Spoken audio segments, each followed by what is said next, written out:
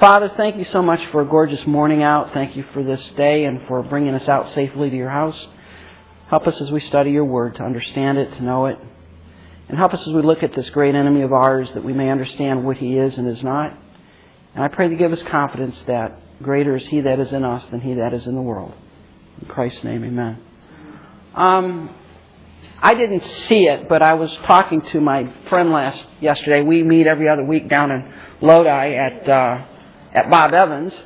And he told me that there was a Nightline presentation this week on Satan. Satan or not? I didn't see that. Did anybody see that? I didn't see it either. You saw that? What was it like?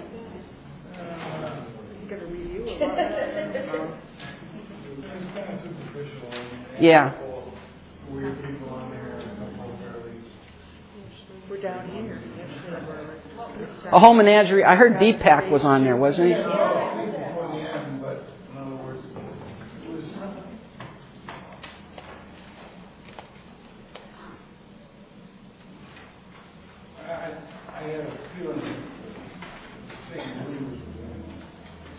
Yeah. I mean, it pretty much falls in line with this here. Okay, our attendance form is hidden and not to be found, and so are our sheets. Maybe she got raptured and took them with her. I don't know. Yeah. But what you see here is you see this concept here. You see it? Yeah. There are people that worship Satan. They have the first Church of Satan out in California. But generally the world is pretty ambiguous on this. You got Deepak Chopra, which is one of the supposed mystical gurus of the day. He denies the reality of a personal devil. He doesn't really see Satan as existing. And we should expect that. I mean, one of the things, you got to understand something about Satan. He's sneaky, he's a deceiver, and the best way to hide what you're doing is to make people think you're not there. Right? Satan worship and stuff is not just in California. It's everywhere. It's everywhere. There's some that started in California. Anton LaVey was known as the high priest of the first Church of Satan out in California, but it's spread around. There are people that worship Satan even as we speak. But Satan's greatest weapon is to deny his existence. I like studying World War II stuff. I find it very fascinating. And one of the things that the Allies did in getting ready for D-Day is they had a whole division of fake tanks and armored weapons and everything on the south of England. They had these inflatable tanks that they had, and inflatable guns and inflatable artillery pieces and all that. And when you're flying along from the sky, it looks like you got a whole big field full of tanks and artillery and everything. But all it is just inflatable balloons and cardboard and plywood. And they did that to fool the enemy into thinking that they had something that they didn't. All right? And Satan is very good at that. Satan is very good at making you think he has something when he doesn't, or he doesn't have something when he really does. It's also interesting when I read about the D-Day landing, how the subterfuge was so great that the Germans were totally caught off guard as to where they were going to land. And the Allies actually landed at the one place they thought they wouldn't. They were all ready for them at a different place. And it was due to the false information that was relayed via the Allies and their spy network. And that's what Satan does. Satan is very good at that. So one of the dangers when we talk about spiritual warfare that we'll begin next week is we got to be careful we fight the right thing, because it's easy to get fighting on the wrong front, or to think that there's something going on when there really isn't, and to get all worked up over something that's not true. Or the other danger is to ignore the fact that he is busy doing something and we just think it's not him. That's why we got to depend on the Holy Spirit and the power of the Holy Spirit to help us in this. But it's interesting. I'm going to have to go out and look at that Nightline and see if there's a transcript or something and see what was said there. But I just thought it was interesting that the week we start talking about Satan, we have a Nightline presentation on it. Last week we started looking at his names, and and especially in the Bible, you find out a lot about somebody when you look at their names. One of the great studies is the names of God, where we understand what God is like by looking at His various names. We talked about the devil as a slanderer. What does that mean? He accuses us day and night before God. And probably the greatest example of this, of course, is who? Job. Yeah, right. I mean, does Job serve you for nothing? I mean, look what you've done for him. Then he's an adversary. That's more of an active term where he's actually against us. He's our adversary. And then Ephesians 2:2 says he's the prince of the power of the air. What does that mean? What does it mean he's the prince of the power of the air? These sort of go along together. Prince of the power of the air and the God of this age. He rules the world system. Yeah, the world system. And we talked about that. It's not, and this is where the word faith people have it all fouled up. Satan is not the God of this world, if you mean by that he is sovereign over this planet. Who's sovereign over this planet? God is. Satan is sovereign over nothing. All right? And don't let them say, well, when Adam sinned, what he did is he gave sovereignty of the earth to Satan. No, he did not give the sovereignty of the earth to Satan. Did Adam have sovereignty over the earth? No. So he couldn't give away something that wasn't his. What we mean when we say he is the God of this age and the prince of the power of the air is that he is behind the thinking of the world. He is behind what the world system believes in. And what is the world system? It's the values of the world. It's what the lost seek after. What do the lost seek after? What is their pursuit in life? Money, fame, things, power, significance, all those kinds of things. That's what the world seeks after. Remember, that's what Christ said in Matthew 6. He said, all the Gentiles seek after the things, but what are you to do? You're to seek after the kingdom of God and His righteousness. All the Gentiles seek after clothes, wealth, fame, fortune, money, all that stuff. What are we to do? We're to seek after the things of God. But He is behind that. So that is why, and we need to understand this as Christians, that is why we are fighting a losing battle against the world. If we somehow think that we're going to overcome the world and win the culture war, we're mistaken. We're not going to win that. It doesn't mean we don't want to fight it. You understand that? It doesn't mean we don't want to fight falsity with truth. But it means that ultimately we will not win because the person behind the world system is Satan. He is behind that. He is behind the values of the world and behind the false religions. He is the king of death. What does that mean? Well, death didn't come until he got Eve to... Right. Death entered the world through sin. Right? Sin. What is death? I mean, bottom line, what is death? Separation, right? And Adam was separated from God the moment that he ate of the fruit. There was a separation there, and the only way back to God is you come on His terms, not your terms. Yeah.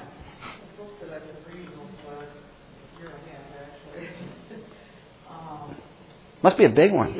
Actually, what it is a devotional book. It's a very thought-provoking one. I have to read some of it over and over before I grasp everything this is like. Begin to grasp, I don't know today. But the author made the comment that death is the physical manifestation of sin. Mm-hmm. Yeah. I mean, physical death is the manifestation of sin. And it's interesting you brought that up because that's what Paul says in Romans chapter 5. He said, how did you know that there was sin in the world before the law? Right? Yeah, you did.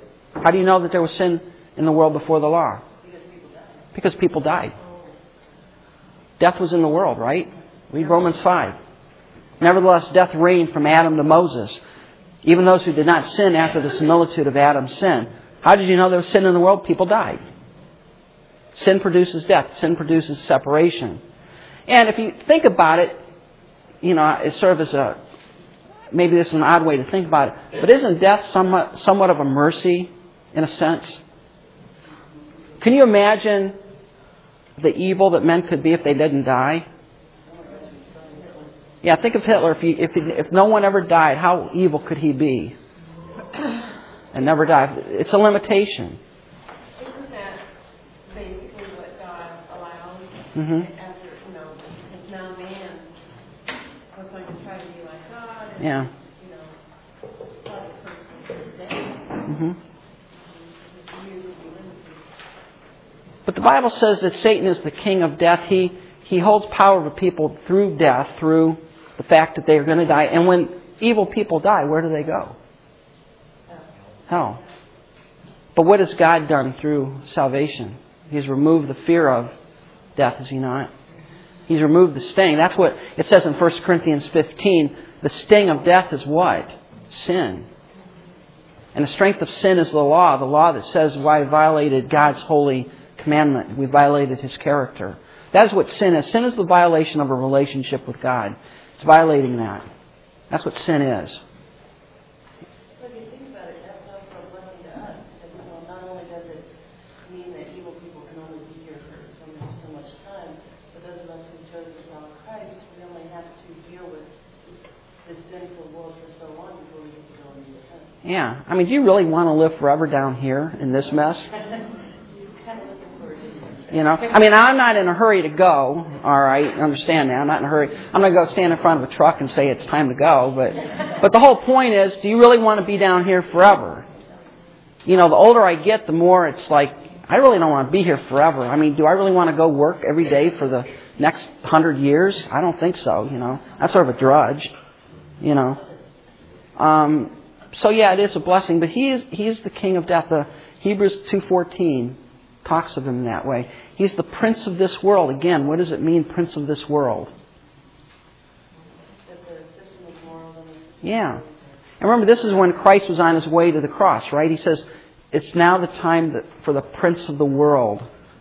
Who is behind the crucifixion of Christ? Who is behind the feelings and the thoughts of the Pharisees and the religious leaders? Satan was. Satan is the prince behind that. That is why, when we look at the philosophies of the day, the modern philosophies and postmodernism, whatever philosophy is out there, who's behind that? Satan is behind the philosophies of the day. He's behind the world system. He's the head of that. And that is why, as Christians, all right, the world is our enemy, is it not? The world, the flesh, and the devil, those are our enemies.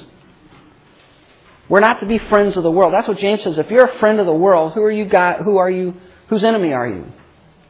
God's enemy, right? We're not to fall into the thinking like the world. We're not to have the world's values. Put it that way. We're not to have the values that the world offers.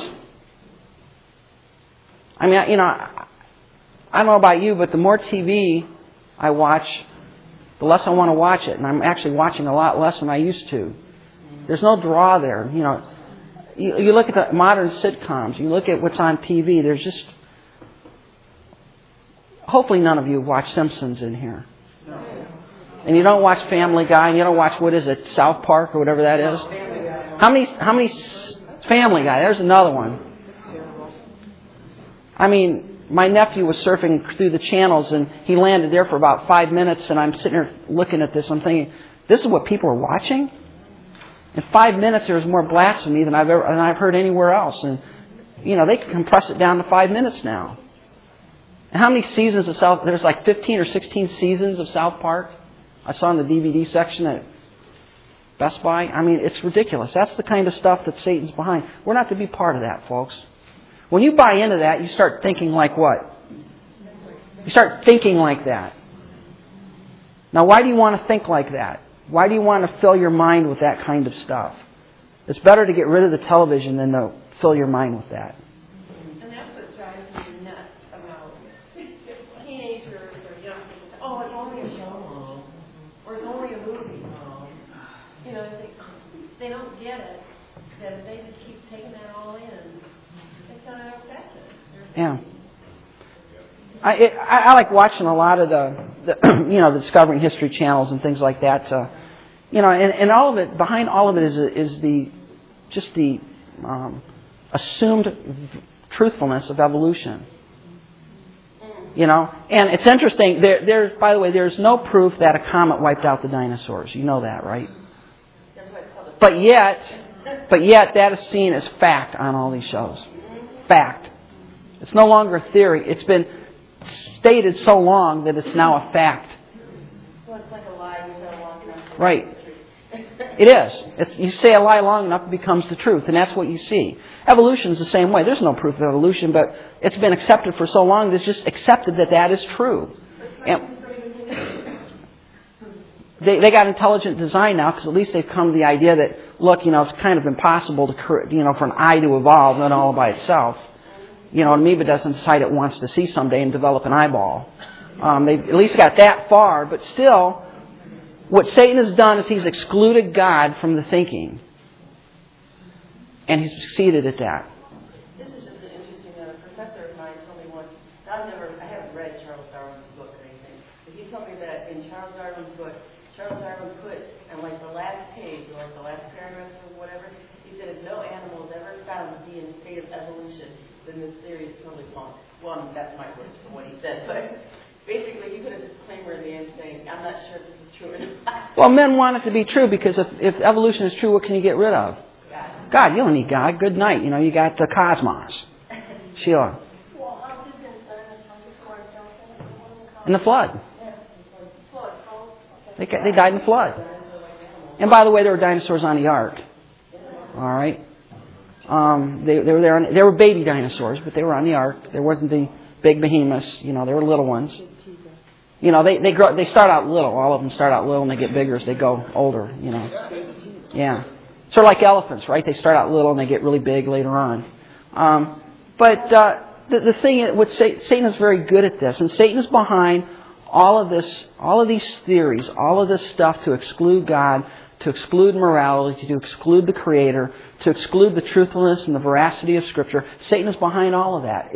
And we should expect that as believers, and we shouldn't buy into thinking like the world. And when we allow ourselves to be entertained by worldly things like that, subtly, we start thinking like that. Garbage in, garbage out, folks. The more junk you put into your life, the more comes out. And I used the illustration one time of me going out into the country and stepping out of the car and smelling that nice fresh country air, if you know what I mean. And I just say, good night, what is that smell? And the farmer says, what smell?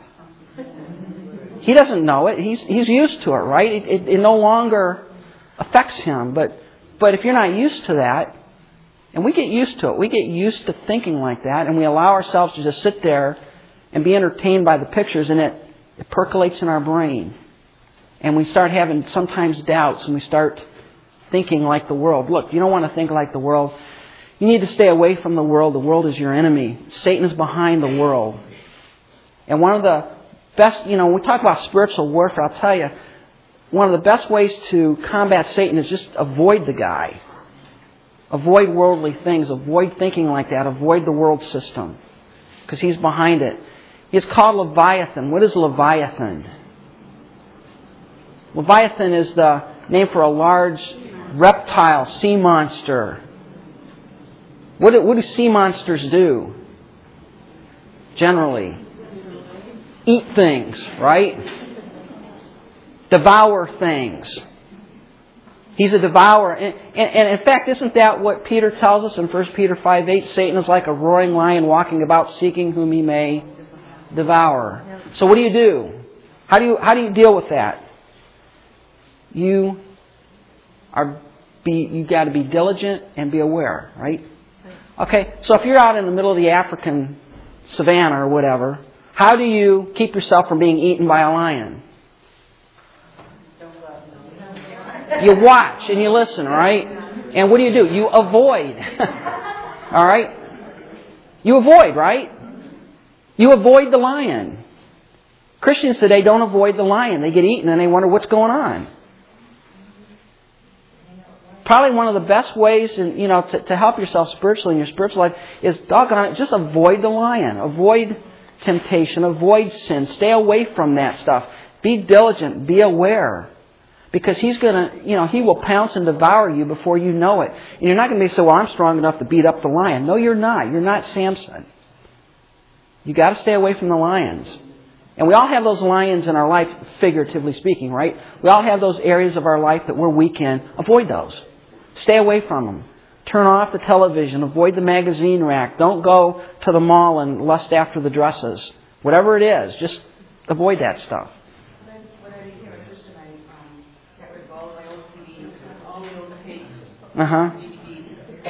Radio station, I got rid of the cable. I have a TV only to watch videos, and I have no videos that are not good.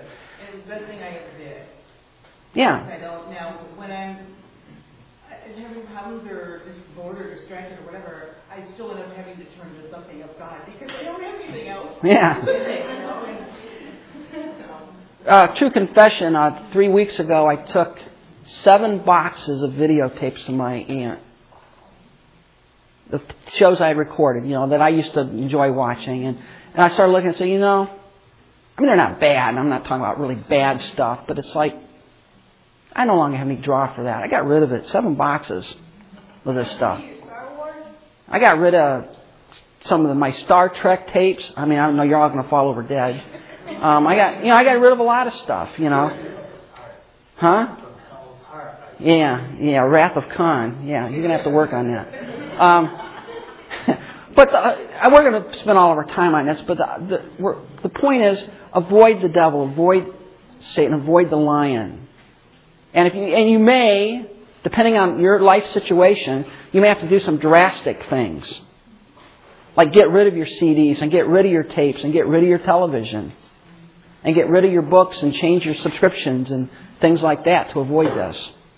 Lucifer, he's the light bearer. What is that? He was the one closest to God. We talked about that, right?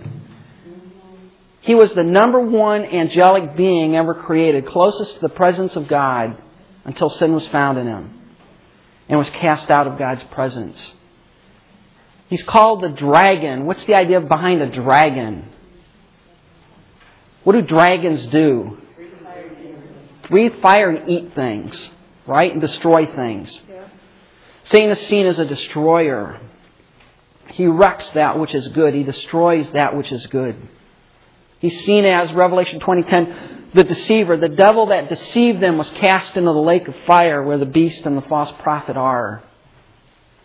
By the way, somebody, and we're going to talk about this, somebody says, well, hell, that's not a forever kind of thing. People go there, they suffer a while, and then they're burned up. God would never send somebody to hell forever. Well, what does the Bible say?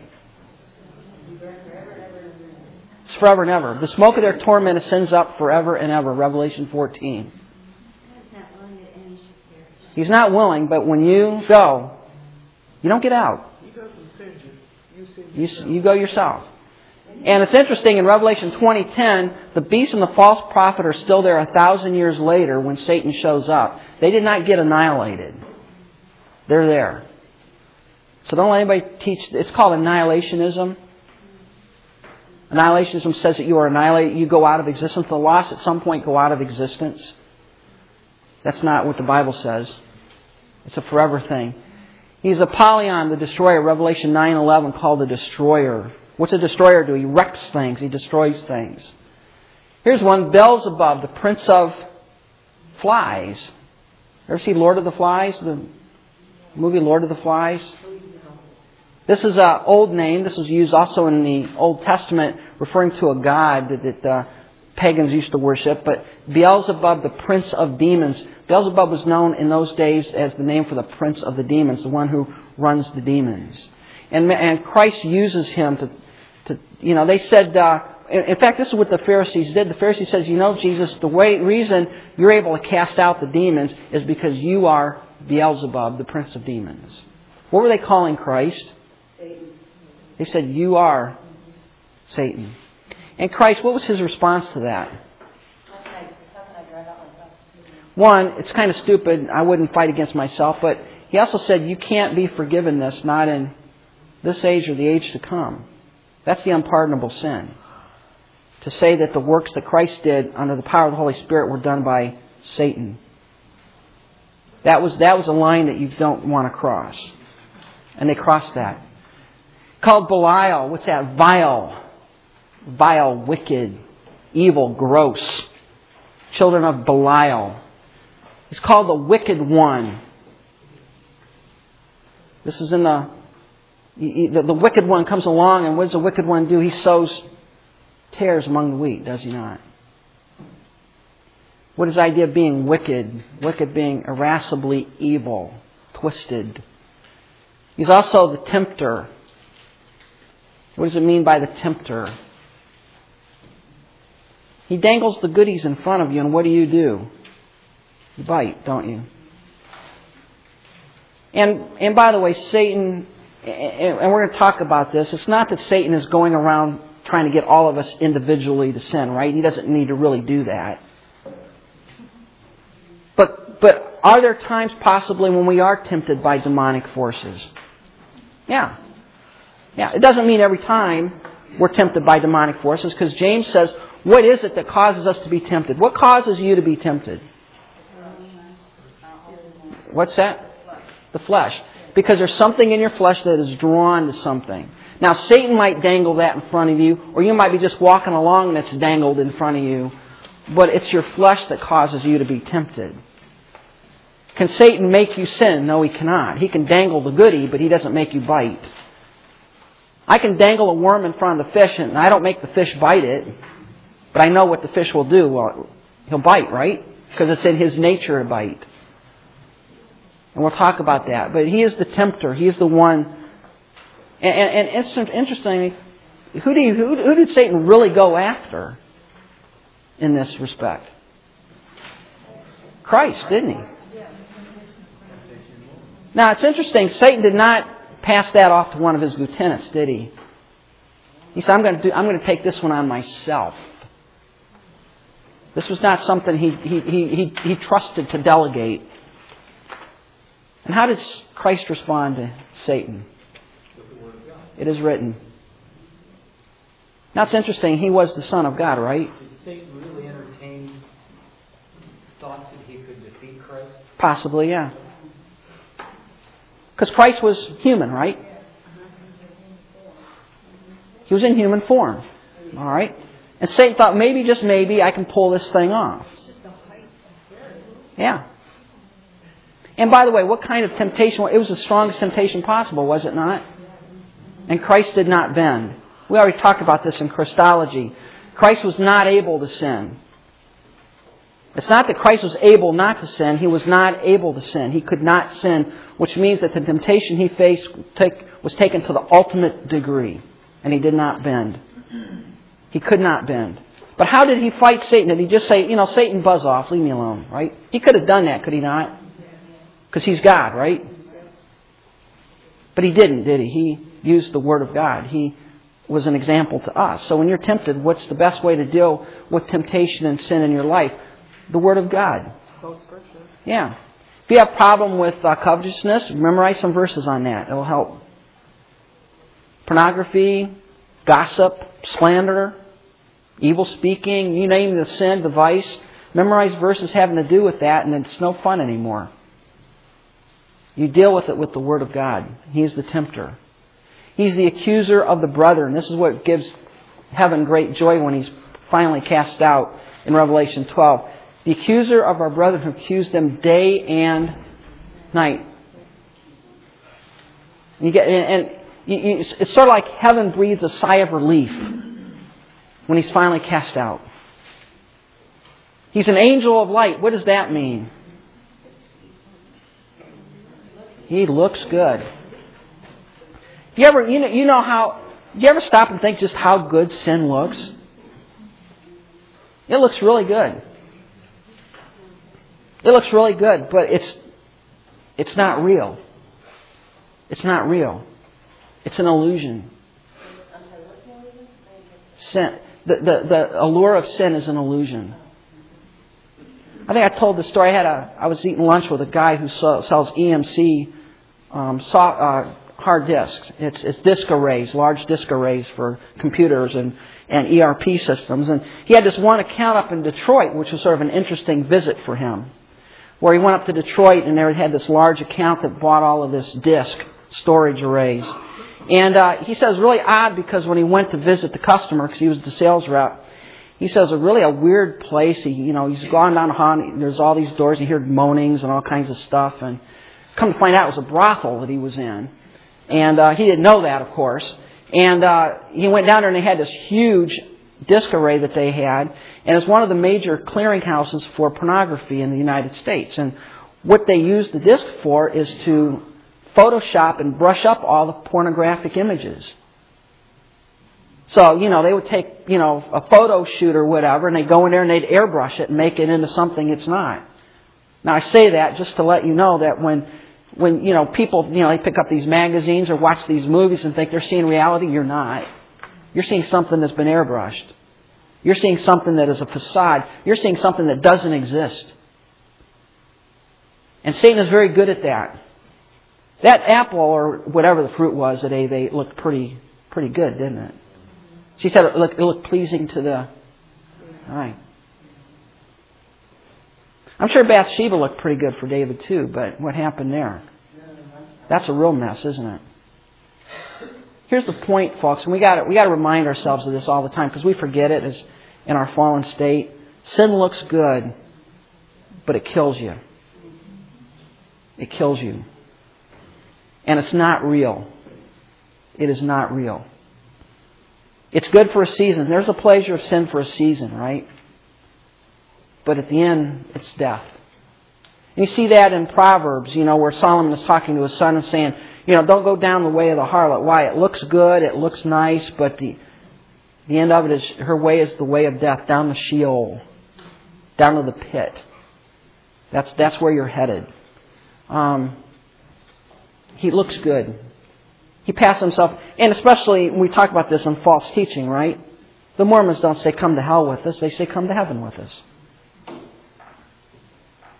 That's what the Jehovah's Witnesses do, Christian Scientists, all of those. It looks good, it looks nice, it looks well respected, but the end is death. He is a liar. What does that mean? Father lies. He can't tell the truth. You realize that. Now stop and think about it. God cannot tell a lie. Satan cannot tell the truth. So why do you listen to Satan? See, we get deceived, don't we? Right? We listen to him. And again, Satan does not tell the whole truth, does he? It's always there's a little bit of yeah, but sprinkled in it, isn't? He's so good at being a liar. And we follow him. We got to watch that. As Christians, we don't need to fall into the snare of the devil by him lying to us. Because we have the truth. We have the Holy Spirit who guides us in the truth. Do we not? He's a murderer. What does that mean? Who's behind the first murder? You say, well, Cain did that. Yeah, but who was behind it? What did Christ say? He was a murderer from the beginning. He kills. He destroys. He's the enemy of our souls. Matthew 13:39, the enemy who comes in and sows tares. And 1 Peter 5:8, he's a roaring lion, ready to pounce, ready to devour, ready to kill. He's a bad dude. We need to stay away from him. What does he do? What's his activities? What's he up to? Well, he imitates God, right? He imitates God. And just as an aside, that's why you got to watch the signs and wonders stuff. Because people say, well, if you see a sign or a wonder or a healing, that's of God. Is it? Not necessarily, right? Moses came in, threw down his rod, it became a snake, and who came in after him? Janus and Jambres. And what did they do? They threw down their rod and it became a snake. Now that's pretty good magic, right? Satan is an imitator. Satan is very good at that. So just because you see a sign or a wonder or a miracle or something, don't think that, hey, that's God. That's the Holy Spirit. It may not be. Many times it is not. Because Satan will deceive us. He has a false trinity. How do we know that? Well, Revelation 13:2 and 16:13 talk about that. You have Satan, the Antichrist, and the false prophet, right? Antichrist, we think anti, we think against, right? You know, the Greek word for anti or anti can be against or instead of. Either one, either meaning is valid. How does the Antichrist rise to power with Israel? What does he pawn himself off as? The Messiah. He doesn't come in and say, hi, I'm the Antichrist, I'm going to kill you and deceive you. He passes himself off as the Messiah, the long-awaited Messiah, instead of Christ. And what does the false prophet do? He calls down fire from heaven, does he not? He makes the image of the beast to speak great things. That's good magic. And he causes all the earth to do what? To worship the Antichrist and the dragon who's behind him. Look, the Antichrist is going to be able to do miracles that would boggle your mind. But who's he doing them in the power of? Satan. And he's going to get the whole world to be deceived and to follow after the Antichrist. Can Satan do miracles and signs and wonders and miraculous things? Of course he can. So you always have to ask yourself, what is the message? What is the message? He has synagogues. The synagogue of Satan, Revelation 2:9. He has synagogues. What's synagogue? Synagogue is a place of worship. Does Satan have places of worship today? Yeah, you pass a whole bunch of them on the way in. Right? When you go by the Mormon church, what is that? Synagogue of Satan. When you go by the Kingdom Hall of Jehovah's Witness, what is that? Synagogue of Satan. See, and it's all different messages, but it doesn't matter what the message is as long as it's not true, right? Satan doesn't care what you believe. Just don't believe the truth. Go to any church in the city. Just don't go to Open Door. Go anywhere. It doesn't matter. He likes people in churches. Makes them look good. You know? I mean, it's better to have a guy with a nice suit on, looking good, loving his family and taking care of them, than a drunk in the gutter. I mean, that, you know, it's bad press having a drunk in the gutter. But, you know, respectability, that's a good thing. He doesn't care what you believe. Just don't believe the truth. He has churches all over the place. And preachers who preach his doctrines of demons. He has his doctrines. That's the next thing. Doctrines of what? Demons. Teachings of Satan. What's going to happen in the last time? People are going to teach doctrines of devils. What's a doctrine of the devil? Any doctrine that does not exalt Jesus Christ. Any doctrine that does not lead to godliness. It's easy to pick out false teachers. What kind of people do they produce? That's the message of the pastoral epistles. 1 and 2 Timothy and Titus. Paul is urging his true sons in the faith, you better be sure of the doctrine you're teaching, because if you're producing disciples that are not godly, you're teaching them the wrong stuff. If you're teaching your people to be covetousness, to want more things, you're not teaching sound doctrine. You look at what people are teaching, and he has his doctrines. He has all kinds of different doctrines. And again, he doesn't care which brand you pick. Just don't believe the Bible. Don't believe God. He has his own little mysteries. And people get hung up in this, looking at all the mysterious things, the witchcraft, the Wicca, the unexplained things. We're fascinated by that kind of stuff. And people are dragged into hell following these mysteries and these odd things. He has a throne, Satan's throne. Talks about one of the letters to the churches, you're where Satan's throne is. What's the idea of a throne? What's the picture of a throne? Seat of power, right? He has a seat of power. He has his own worshipers, right? In fact, during the tribulation, what's the whole world going to do? Now, do they know they're worshiping the devil? No. Most don't, in fact. Most don't. You know, we got a guy who's finally brought world peace. You know, look what happened when Obama got elected. And almost people were slobbering all over themselves thinking, wow, you know, we got a great guy in there. Now, pretend, I'm not picking on him, pretend there was somebody like him that went into office and he actually did solve everything. What if he came in and there was peace in the Middle East finally? The Dow soared to 16,000. He solved the problem of cancer. What would the world do? What do you think is going to happen in the tribulation? The world's going to worship him. He has his worshipers. And the thing about Satan is most people who worship Satan really don't know they're worshiping him. But they are. He has his own angels. What does that mean? He has angelic beings that do his bidding. Now, it's not as organized as what God has, but he certainly has his angels. The devil and his angels and his ministers are ministers of light, it says. Ministers of light. They look good. They do. They look good. I mean, it was interesting, was it last week or the week before where the Pope showed up? Where did he show up? I forget where it was, and people got trampled to death. The crowds rushing in. It was Zambia. Was it Zambia or something like that? It was an African nation. Was it Zambia? Yeah. I think it was Zambia. He showed up and 60,000 people wanted to see him, and 2 or 3 people were trampled to death by the crowds to see this man. I hate to say this, and I know it's not politically correct, but the Pope is a minister of light. It's a different gospel. It's not the same gospel. It's a different one. I heard somebody say that Jesus Christ came back again. They crucified Jesus Christ and they crucified the Pope. Yep, they probably would. He has miracles. 2 Thessalonians 2, 9 through 10, he deceives the... How does the Antichrist rise to power? He deceives with miracles, with signs, with wonders. And these are the real deal, folks. This is not David Copperfield at work. This is the real stuff. He can do that. He has sacrifices. It talks about people who sacrifice to demons. Now, in the context, this is talking about the Corinthians, where they would take their meat down to the pagan temples and offer a sacrifice to their god. And Paul was saying they don't understand this, but they're actually sacrificing not to the gods, but to the demons behind the gods.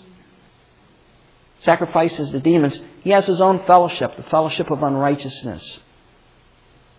He has his own armies. He imitates God. He tries to make people think that he is God, that he's the real deal, but he's not. What else does Satan do? Satan sows tares in Matthew 13, the parable of the tares, right? What does God do? God has a field of wheat. And what's the difference between wheat and a tare? What's the difference? One produces fruit and one doesn't. Now, from the untrained casual observer like me, who doesn't know an alfalfa plant from a corn plant, I would look at it and I would think that they're both the same, right? Look the same. They're green, they have leaves. I wouldn't know the difference. How do you find out what the difference is? Well, when the harvest time comes, one produces fruit and one does not. What does Satan do? What's the imagery that God puts there? God says he has a field, he has a group of people, and Satan comes along and he sows his individuals within that group. Do you realize that not everybody who sits in the congregation on Sunday morning is a Christian in our church? And sometimes you think they're the real deal. I'm old enough now. I've gotten old enough that I've been able to see them come and go. I remember going to church with people, and I thought, they're saved. They're the real thing. Only to find out later on, guess what? They're a terror. How do I know they're a terror? Well, now they're in the Buddhism. Now they're out of church. Now they deny God. Now they're something else. What happened? The time, gave them away. Now, this is the point that Christ makes. We don't know who the tares are necessarily, do we?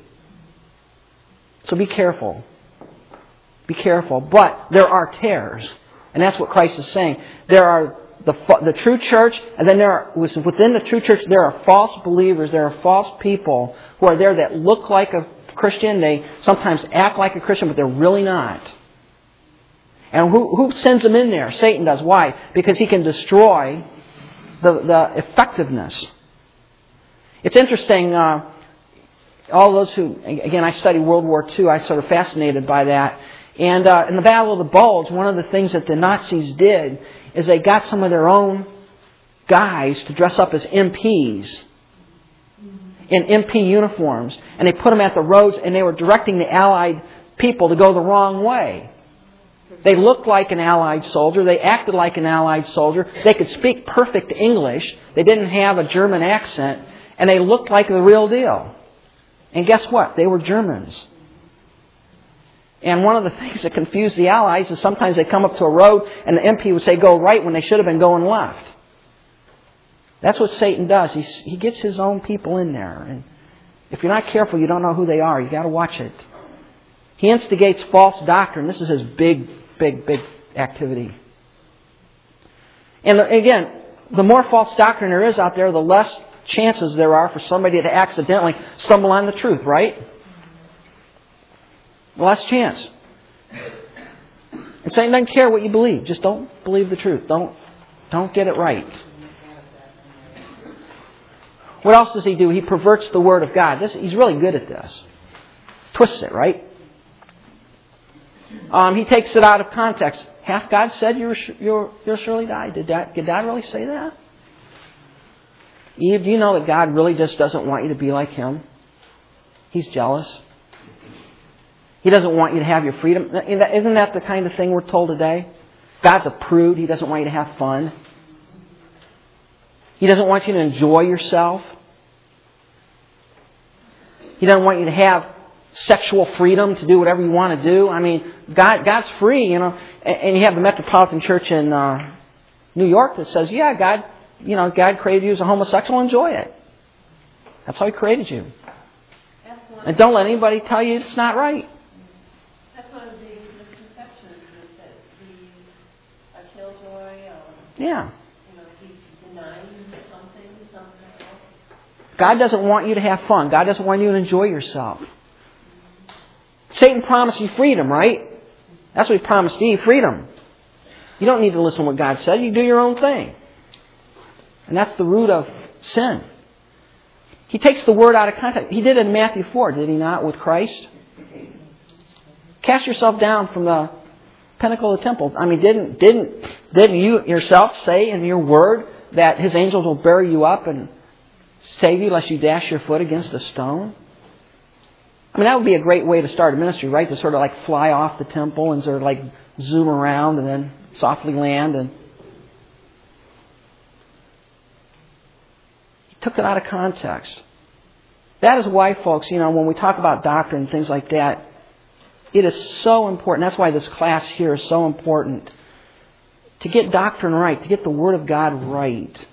There are things we can debate on. There are some of those things that are, one way or another way. We can talk about those, but when it comes to the essentials of the faith, when it comes to the truth of the gospel, there is no room for compromise. There is none. Because once you start compromising, it's taken out of context. It's twisted a little bit.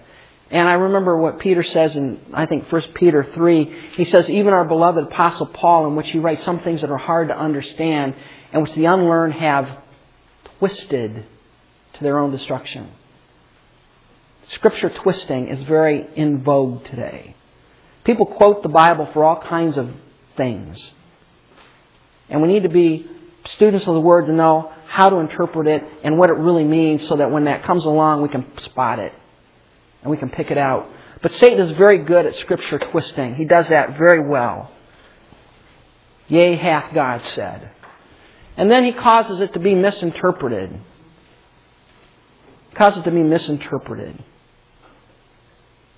The Bible says this, but that's really not what it means. It means this other thing. When it's clearly, from the context, it means exactly what it says. Just an example of this. All right, and this is not an eternally determinative example, but I think it's an important one. Genesis chapter 1 says the world is created in how many days? 6. What kind of days were they? 24-hour days. You know how many Christians today say that doesn't matter? It could be a geological age. In fact, God probably used evolution and yada, yada, yada, blah, blah, blah, blah. Well, what does the Bible say?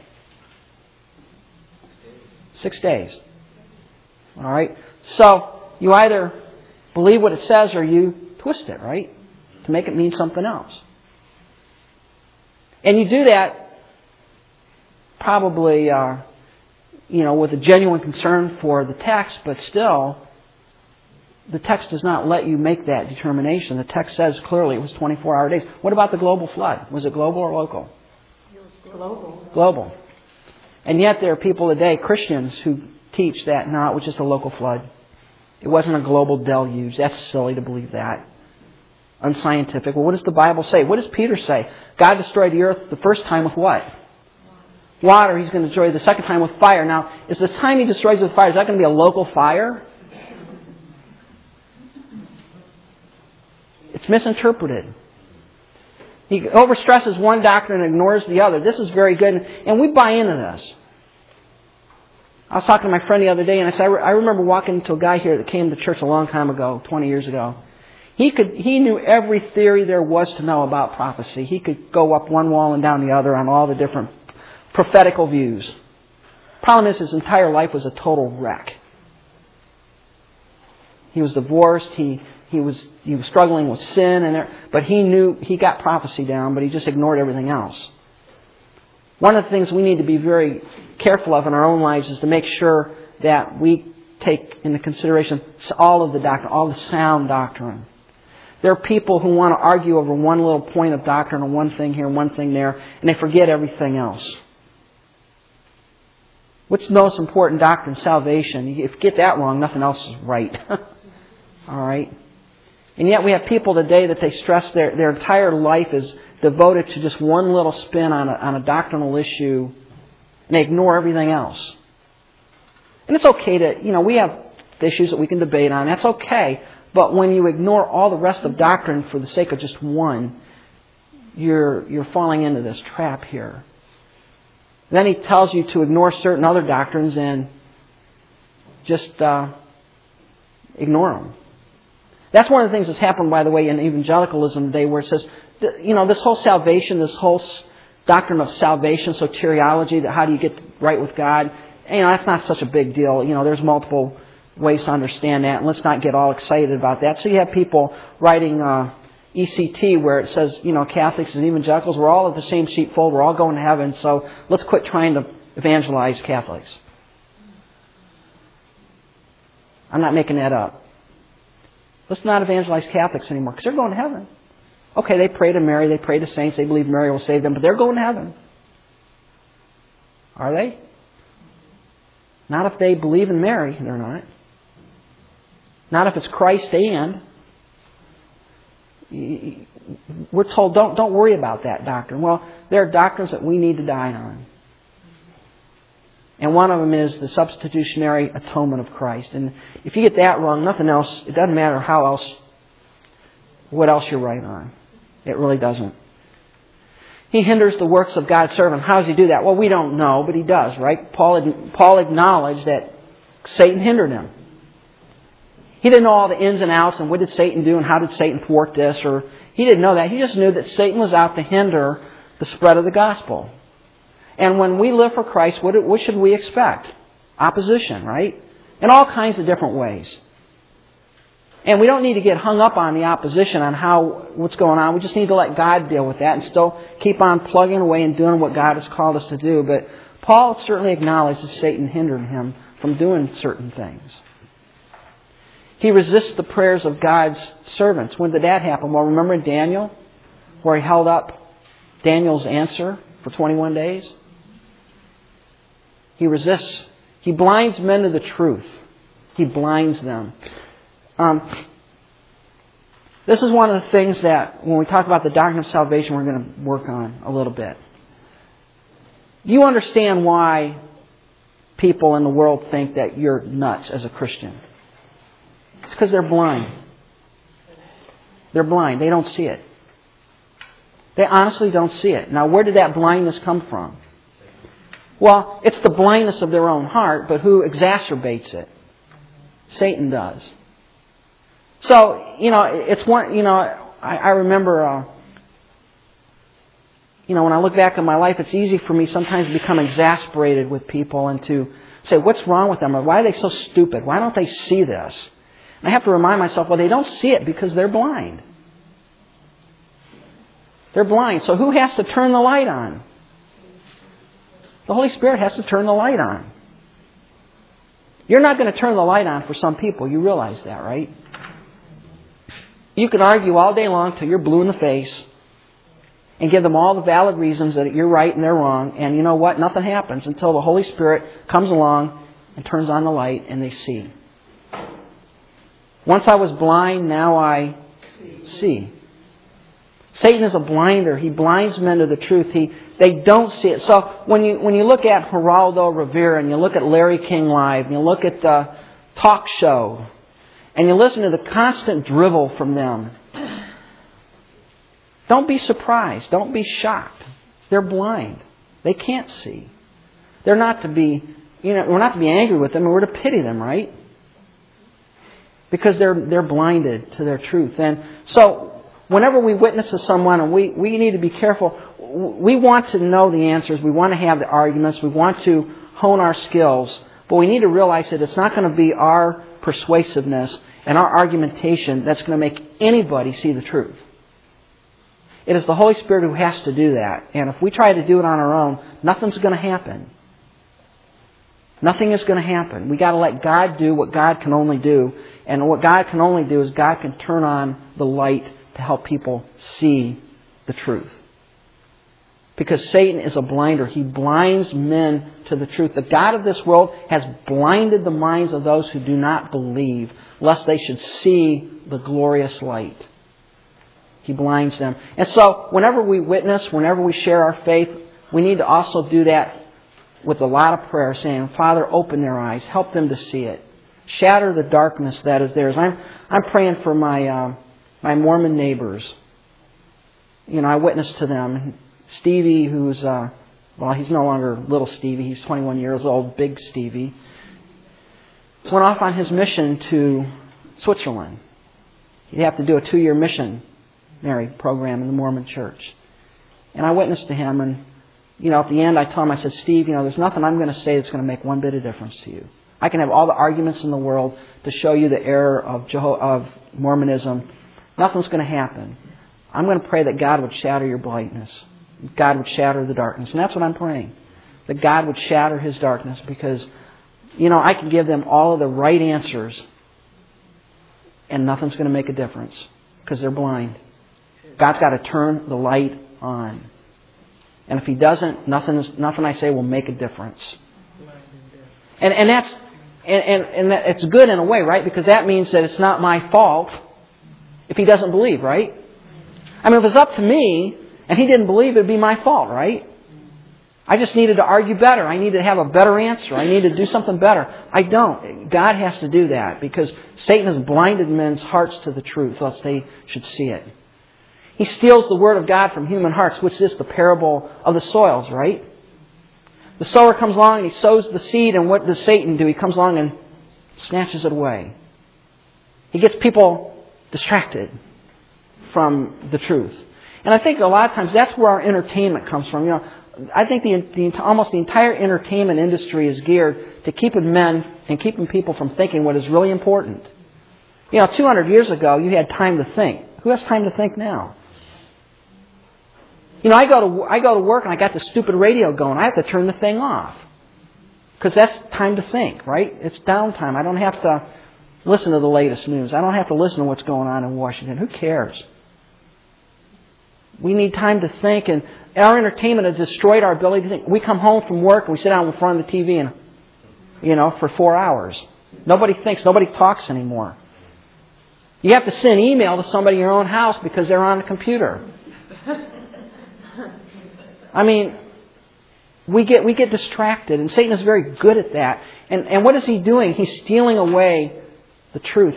He gets you to be focused on all the little baubles of life that you never stop and think about what's really important. He accuses believers before the throne of God day and night. Constantly. Job, Zechariah, Hebrews. Constantly accusing the brethren. He lays snares for men. What is a snare? It's a trap, right? He entraps people into things. The snare of the devil is pride. He tempts men to sin. Now that does not mean he tempts all of us all the time, but he is the great tempter, is he not? He knows how to dangle the right things in front of people.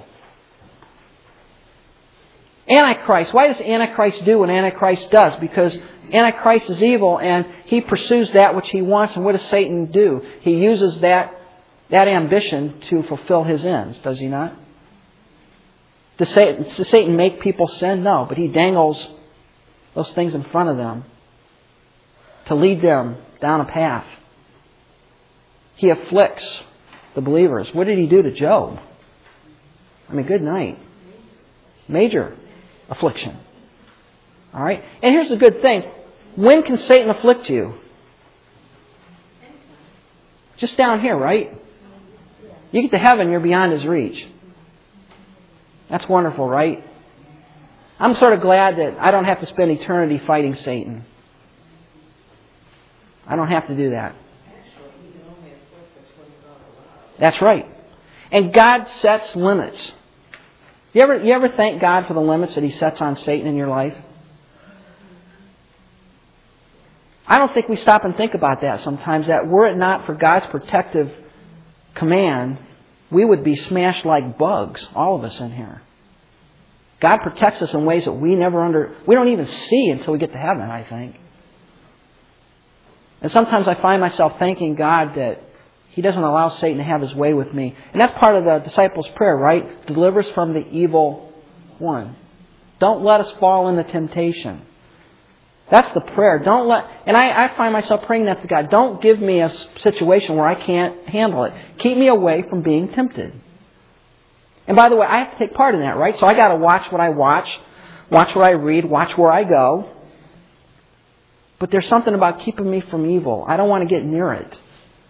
He deceives. We talked about this. He undermines the home.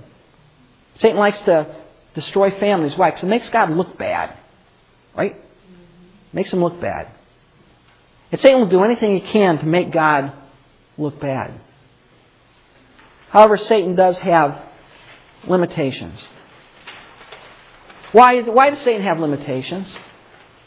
Big reason. He's created, right? He's not God. You see, that there is no such thing as an eternal good, eternal evil, battling one another like in a lot of philosophical systems. Evil had a beginning with Satan. And God is the only one that is sovereign. God is the only being outside the boundaries of creation. Satan is within that. Satan is a created being. He is not omnipresent. He is not everywhere at once. How do you know that? Well, he said, God asked him, where are you at? He said, well, I'm going to and fro and up and down. He's moving around. Now, he can go places pretty fast, and he has a network of demons that keep him informed, but he is not everywhere at the same time. He is certainly not omniscient. What do you mean by omniscient? He doesn't know everything. Now, he knows a lot, right? But he doesn't know everything. By the way, there's no indication in the Bible that Satan can read your mind like ESP. That's sort of a comforting thought. He can't read my mind. But he knows how I respond, doesn't he? He's pretty good at that. He can talk by the way you're responding, what you're thinking. It's the same thing as a parent. Yeah. You know what that kid's thinking. He's by what he's doing, you know what he's up to. You can't read his mind, but you know what's going around in there. He's not omnipotent. He's powerful, but he's not all powerful. God is all powerful. He is not sovereign. That's a wonderful thing. How many sovereign beings in the universe? One. He is not sovereign. He is not self-existent. What does that mean by that? He had a creation.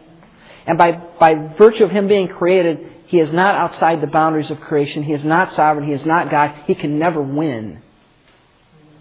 He can't win. You don't need to worry about maybe Satan is just going to upset the whole apple cart and Revelation is going to wind up differently than our Bibles say it is. No. He cannot win. He cannot win. What is his destiny? Where's Satan going to wind up? Well, temporarily, he's going to be in the abyss. Temporarily. Where do you get that? Revelation chapter 20. It says that he is going to be bound and put into the abyss for how long? 1,000 years. Now, there are some people that say, well, there is no such thing as a future millennium. Don't listen to that. What does Revelation 20 say very clearly? 1,000 years. And how many times does it repeat? I think it repeats it 7 times. 1,000 years, 1,000 years, 1,000 years. So if God repeats something 7 times, how are you to understand that? 1,000 years, okay. So what is the millennium going to be? It's going to be a time of peace. Who's going to be ruling? Christ. We're going to reign with Him. Eden is going to be restored. There's going to be peace on the planet. There's going to be prosperity. It's going to be a wonderful time to be alive. And Satan is going to be bound, but even though Satan is bound, what still exists in the world? Why? We're sinners. Now, we are not part of that, but people born during that time will be sinners. And at the end of that time, what is Satan going to do? Deceive. Deceive. Think of the deception. Think of his ability to deceive. 1,000 years of peace, prosperity, no issues, no problems, and he's going to come out and millions and billions of people are going to follow him. And then where is he going to wind up eternally? Well, the Bible says he's going to be in the lake of fire. That, by the way, is what God created it for. Matthew chapter 25:41, depart from me, ye cursed, into everlasting fire prepared for the devil and his angels. God prepared it for Satan and his angels. In Revelation 20:10, it says the devil that deceived them was cast alive into the lake of fire burning with brimstone. Cast alive. He is the third occupant of this eternal state. The first two occupants are the Antichrist and the false prophet. The third occupant is going to be Satan. Then who's going to follow after the great white throne? Death and hell. Be cast into the lake of fire. And that's the end. Is God going to do something about evil? Sure He is. Is Satan going to ultimately lose? Yes, he will. It's going to be on God's time. Satan is our great adversary, but he's not going to win. He's not going to ultimately pull it off. It's a euphemism for those that have died outside of salvation. Death and hell. Yeah. And that is Satanology. So next week we're going to start spiritual warfare. Now, we're not meeting Easter Sunday, 12th. And there's another one we're not meeting at the end of April for our missions conference. Okay. All right, so we're going to meet next week. We're going to miss a week, meet a week. I think miss a week and then meet a week. I think that's the way it works out. So keep an eye on the bulletin. But we'll get through that, and then we're going to start the doctrine of man and sin. Okay. All right. So let's. Any questions or comments or anything so far? I got done just in time. It's a wonderful thing. So let's close in prayer. Father, thanks so much for this day, for teaching us. Father, we thank you for protecting us from the evil one. We don't know what would happen if Satan was allowed full reign. We thank you for preventing him from doing what he would like to do. And we thank you, Father, you're in charge. He is not. You're the one in control of all things. Satan is not. We thank you that he will not win.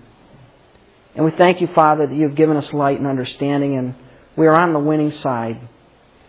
And we do look forward to that day, Father, and we can stand in your presence and enjoy your company without sin. And I pray that in the meantime we would be wise and that we would be vigilant. We would understand what Satan is up to and avoid those sins that beset us. That we be men and women of God and a light in this world. In Christ's name, amen.